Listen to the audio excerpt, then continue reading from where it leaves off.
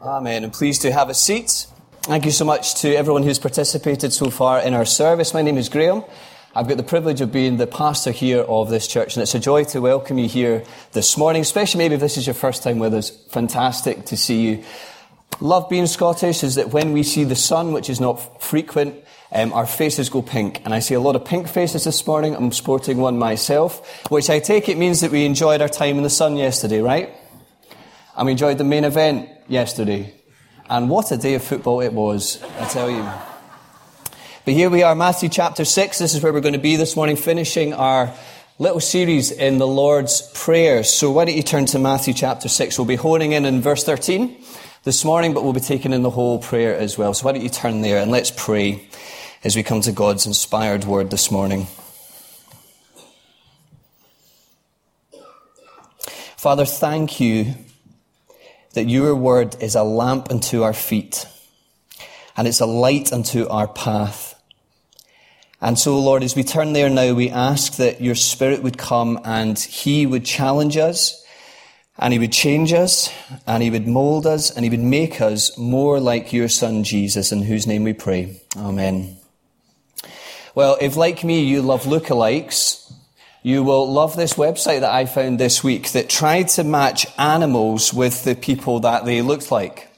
So, other than trying to describe this to you, let me just show you what it means, okay? So here's a dog. Who does this dog look like?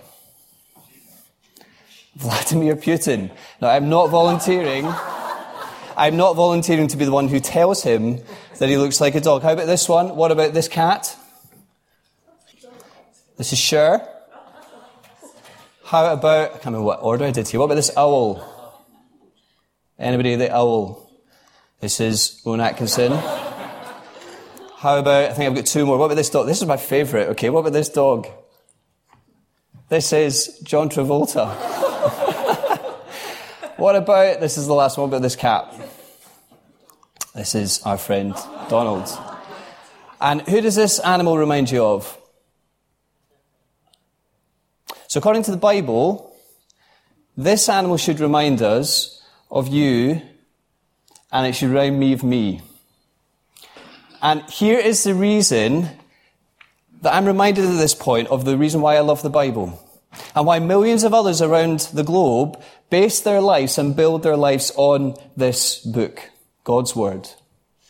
And it's because it tells us the truth about what God is like. It tells us the truth about what our world is like, and it tells us the truth about what we are like.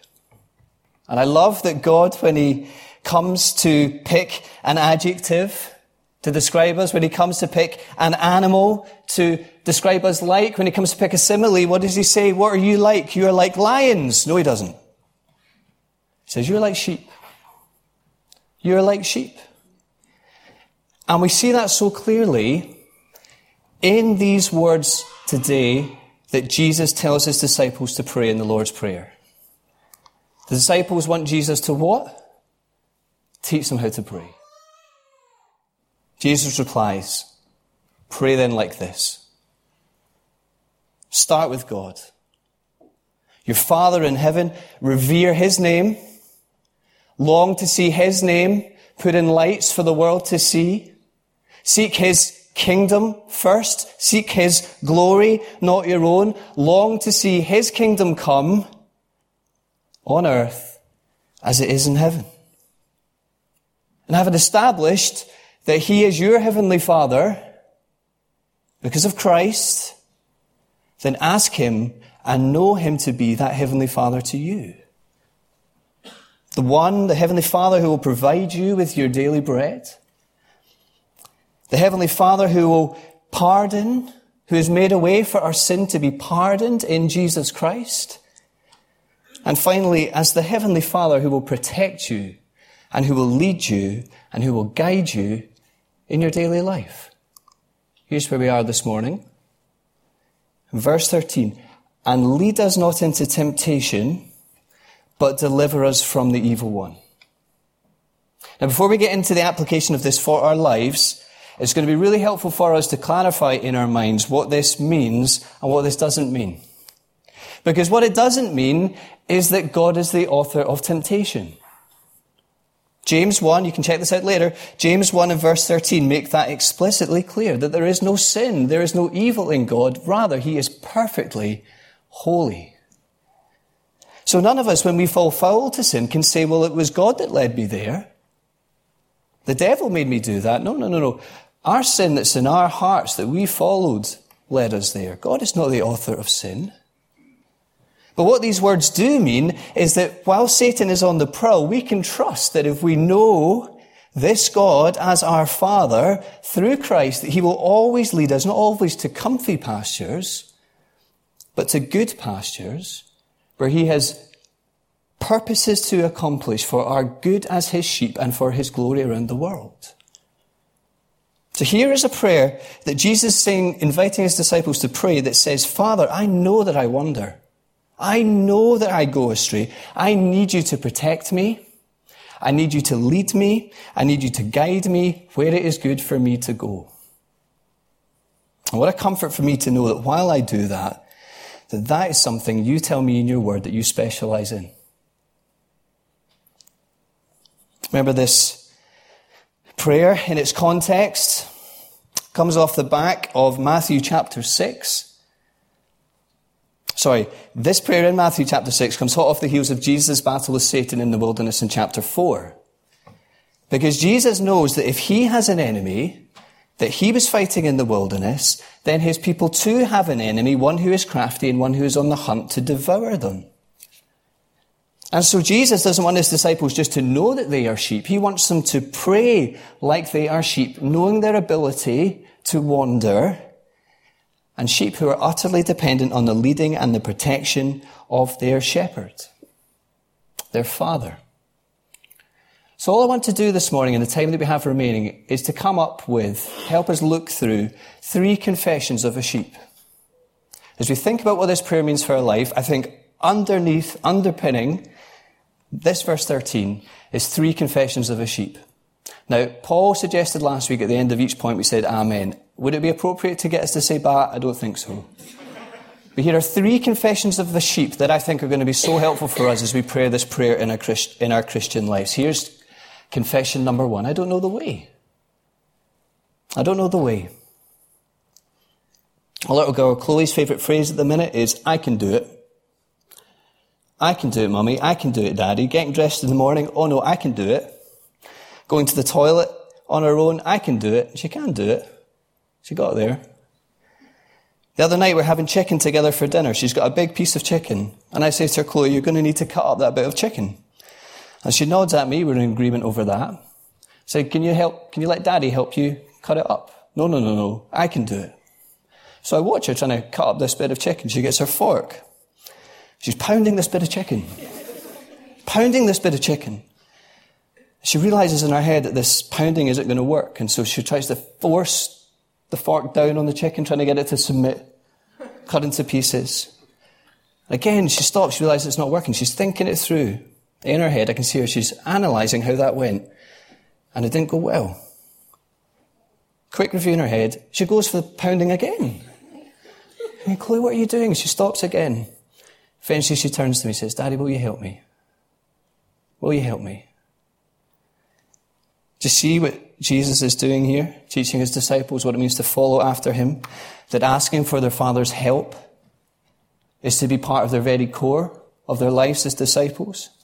It's a prayer that's not to be sporadic in their lives. It's a prayer that's to be consistent in their lives. It's a prayer that's to develop into a very impulse of their lives. Dad, I need help.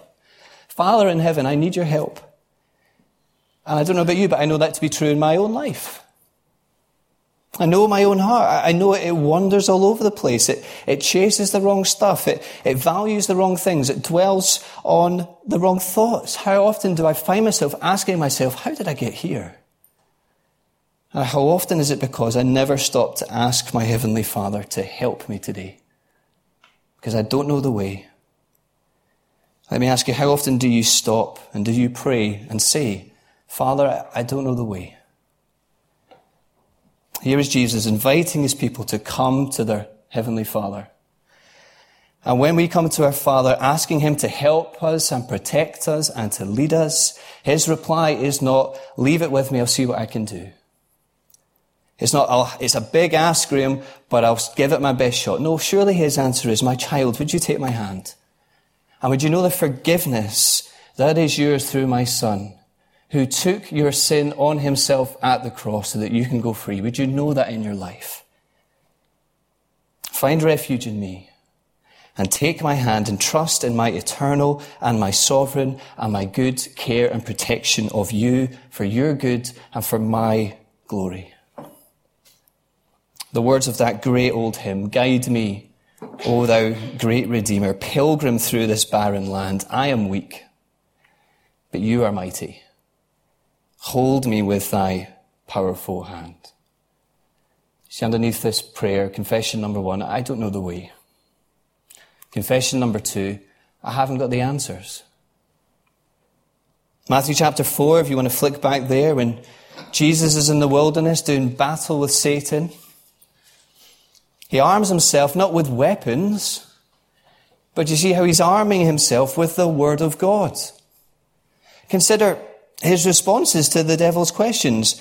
"Man shall not live on bread alone, but on every word that proceeds from the mouth of God." That's the devil's question, tempting away. "Worship the Lord your God and serve him only." Again, batting that one away. Do you see how Jesus went into battle, arming himself with Scripture? Or more precisely, if you want to put it like this, Jesus is defending himself with Deuteronomy. This is what he's doing. Now, the implication is that Jesus, in his full humanity, has been devoting himself to learning God's word, meditating God's word, loving God's word. Of course, you see it in the bigger picture. This is exactly what God said his king, the true king of Israel, was to do. Not to have God's word, not to have his statutes, not to have his law sitting on the bedside table or up on the shelf, but to have it stored and written in his heart. You read the events of the kings of Israel. Some of them did it poorly, some of them did it partially. Jesus, the only one who did it perfectly.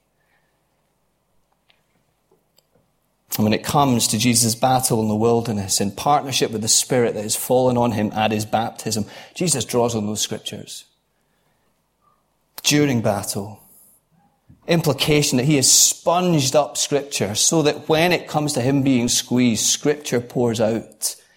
Because he knew that the best counter to the evil one's lies is God's truth.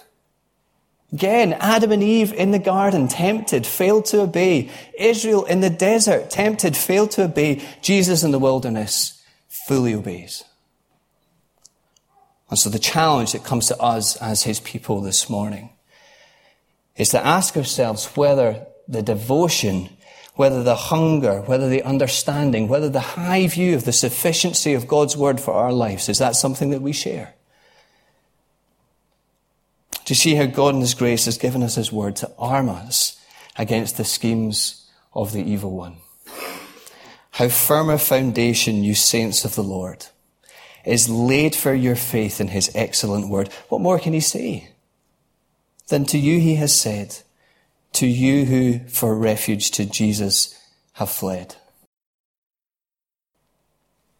I met a friend recently who was telling me a story about a man he knows up in Aberdeen. And this man is an elder in his local church, but in his day-to-day job he holds a really high-up management position in one of the UK's leading corporate companies. And because so many people need to know where he is and what he's doing, his calendar, his diary is open for anyone to see.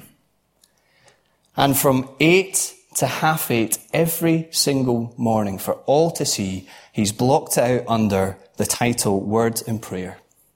Word and Prayer. Word and prayer. Word and prayer. Word and prayer. Every single day of the week. This is what he's doing. It's not a wonderful example of what everyday faithfulness, non-glamorous, everyday faithfulness to Jesus looks like. The man with a lot of decisions to make, most likely involving a lot of money, managing a lot of people, I'm sure under an enormous amount of pressure. And there he is saying 8 to 8:30 every morning, word and prayer. Word and prayer. A man confessing with his lips and his schedule, I am a sheep. Lord, Heavenly Father, I need you to lead me. I need you to guide me because I haven't got the answers. Confession number 2 of a sheep, I haven't got the answers. Here's confession number 3. I can't do it alone. I can't do it alone. You notice as you read this Lord's Prayer through, don't you, that the language is inescapably corporate. Jesus could have easily said my, used the personal pronoun all the way through. But this is something that the disciples are to pray together. And you see how Jesus draws their gaze to the importance of praying this prayer together in community. That the principles of this prayer aren't just for a select few of them. Actually, the principles of this prayer are for all of them.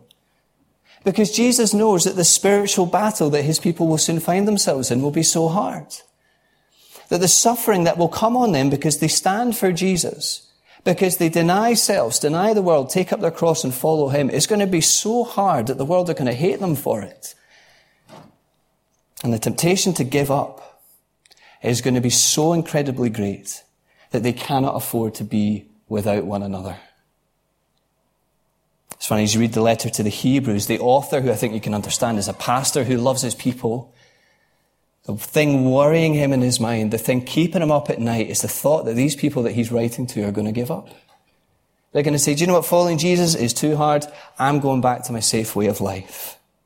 One of the reasons that they find themselves in that position as you read it through is because they have just simply stopped meeting together. They have stopped meeting to study together. They've stopped meeting to sing together. They've stopped meeting to pray together. And whereas before meeting together was thought to be indispensable, now in their minds it's drifted to a matter of indifference.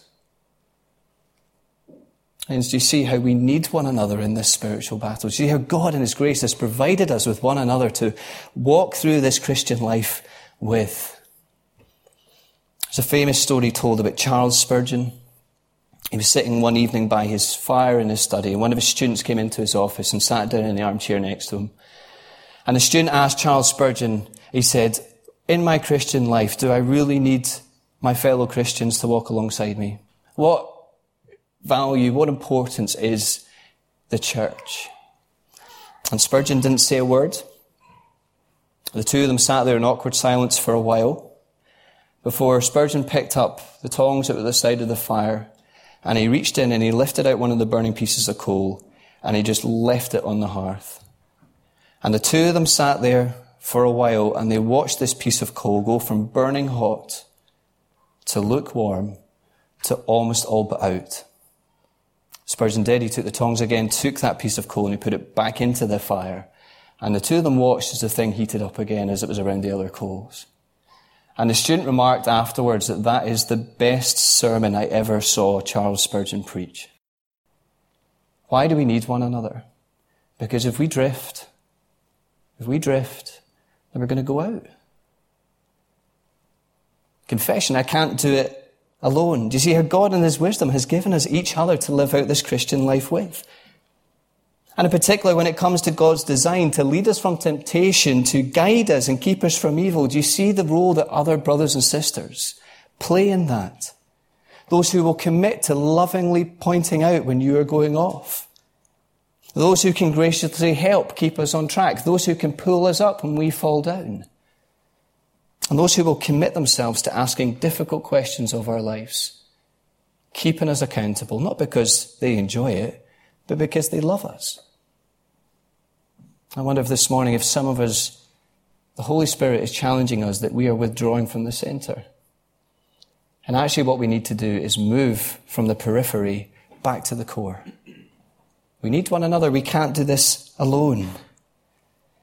If that's you, then I'd love to speak to you after the service, love to pray with you to see how we can make that happen. Anyone who you've seen up the front this morning, anyone that you came with, to pray that this would be true in your own life. I don't know the way. I don't have the answers. And confession number 3 of a sheep, I can't do it alone. And just as we finish up our time together, let me just give you one encouragement and 2 thoughts and then we're done. Does that sound okay? As we're thinking about this whole topic of prayer, the things that have been on my mind this week, I just want to give you one encouragement and 2 things to think about. Here's the encouragement. What struck me most as we've journeyed through this topic of prayer, and I had never really thought about this before, and I encourage you to think about it now. What has struck me most is just how committed God is to our prayer lives. Think about it. How all 3 persons of the Godhead, Father, Son, Holy Spirit, they're all intimately involved in our prayer lives. And we see them all in the context of this prayer. God our Father is the one who provides our daily bread. Jesus the Son is the one who has made a way for you and I to be forgiven. And the Holy Spirit is the one that the Father and the Son have sent to live inside our hearts, to help us say no to sin, no to self, and yes to Christ and the things of our Father's kingdom. Do you see how just committed God is to this prayer, to the prayer lives of his people? But this one, God doesn't just help answer our prayers. Do you see how this God helps us pray? The Father is the one, in the context there, who sees and knows. The Father is the one who invites us, through his word, to pray to him. This is the kind of God that we're dealing with here. We have his word.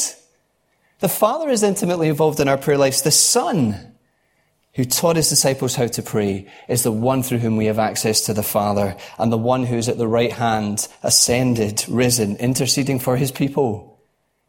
He's there. That's what he's doing. That's what he ever lives to do. Intercede for his people. And the Spirit that God has given us, living in us, guiding our souls, giving us those groaning words that we see in Romans 8 that we need as we pray. To see how committed this 3-in-1 glorious God is to the prayer lives of his people. Now that's not just something to study in a textbook, friends. That is something to stop and think about next time you find yourself praying. With yourself, on your own, or with other people. This is a magnificent and a glorious thing that's going on here. This is mind-blowing. That God has pulled out literally all the stops to make our prayer lives a possibility. How incredible is our God that this is the grace that he shows us. And so the question is two thoughts. How are we doing at making the most of this glorious opportunity that we have? Here's two thoughts for you. One, two things to think through. Firstly, how is this going to change your prayer life? There's a famous story told of golfer Jack Nicklaus that at the beginning of every golf season he used to go to his caddy, his coach, and he just used to say, the most successful golfer arguably ever to have lived and played the game, he used to go to his coach and say, would you teach me again the basics? Teach me again how to pray. Teach me again how to play. Teach me the rhythm. Doing it again every single season. He used to come back and say that to his coach. Remind me of the rhythm. Remind me of the basics. Friends, for some of us, would it not be a wonderful idea to spend the next little period of our own private prayer lives to focus it and pray these words in this prayer? With the attitude of, teach me again, Lord Jesus. Teach me how to pray. Teach me the basics. Help me find the rhythm of this prayer. Maybe even an idea or something to paraphrase it, to write it out in your own words as you seek to meditate it as you go through it. How is this study that we've been in over the last few weeks going to affect and impact your prayer life and my prayer life? And secondly, how is it going to affect our prayer life as a church? I've been reminded that not only of the importance of us meeting together to pray, but I've been reminded of how much the evil one hates it when we gather together to pray. Do you ever wonder why you find it an effort to come out on a Sunday morning? I tell you, the Sunday morning is the most difficult for the week for us as a family. And that's no coincidence. Wednesday nights before I come to the prayer meeting, it is a spiritual battle to get out here. But you know what? I'm glad every single time I come because it is good for my soul to meet with brothers and sisters to pray. Don't underestimate and don't overestimate, but don't underestimate the spiritual battle that we are in for even just turning up to things. You know, I loved it last Wednesday. We put out 25 chairs for our prayer meeting, thinking I was being a little bit optimistic. And it soon became very clear that we need to put out more because more and more people came. Tell you what, that is the most encouraging thing for me as I see us as a church committing ourselves to prayer. Can I encourage you to put that Wednesday evening, the first one of the month, in the diary, friends? Make every effort to come to that prayer meeting, not out of a sense of duty, but only a sense of duty, but from a heart that recognizes and wants to declare individually and together that, God, we need you. We are sheep and you are our shepherd and we need you. Friends, how important it is and how special it is and how encouraging it is when brothers and sisters dwell in unity and come together under no other reason than we want to seek God in prayer. So as we close, who does this remind you of? Reminds me of me. And it should remind you of you, because our God loves us enough that he tells us that you are sheep. You are sheep. And what incredible news for sheep. That the one telling his disciples how to pray in Matthew 6 is the one who has come to be and calls himself the great shepherd of his sheep. The great protector, the great provider, the great lover, and the leader of his sheep. Friends, we will never graduate from being sheep. You're not going to see me in a few weeks' time standing at that door waving you goodbye to the pen because he's graduated to super sheep. Do you remember what it was like when he was a sheep? Oh, he was a great sheep, but now he's gone. None of us are graduating from being sheep. None of us move on from these three confessions of being a sheep. But here is Jesus. And it's to him we look as we finish this morning and finish this little series, as the one who says, I am the good shepherd. The good shepherd who lays down his life for his sheep. Now friends, I'm just going to put the words of the Lord's Prayer. We've already prayed it this morning, just the words of the Lord's Prayer on the screen as we close. And in a minute we're just going to have a moment of quiet reflection. But as I was praying about this morning, maybe you're here today and you think, I don't know Jesus as my shepherd. I've been here over the last few weeks. You've been talking about this stuff, but I don't know him. Can I encourage you that this morning could be the morning when you say, Jesus, I need you. Father in heaven, I am sorry for my sin. I need your Son to forgive me of it. Would you come by your Spirit and make me new?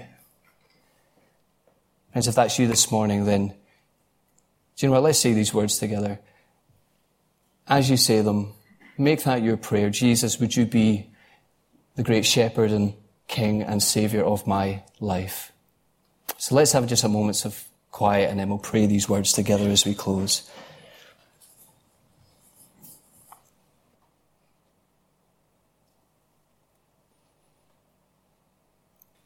So let's pray together. Our Father in heaven, hallowed be your name. Your kingdom come. Your will be done on earth as it is in heaven. Give us today our daily bread and forgive us our debts as we also have forgiven our debtors. And lead us not into temptation, but deliver us from the evil one. So Father, I ask that by your grace that today would be a day, and maybe even for some of us the first day, when we can turn to you and know you and call you our heavenly Father. Thank you so much for your great grace that you show us day after day after day. Help us to know and embrace the fact that we are sheep. And in Jesus Christ we have an all-sufficient and a great Saviour. In his name we pray. Amen.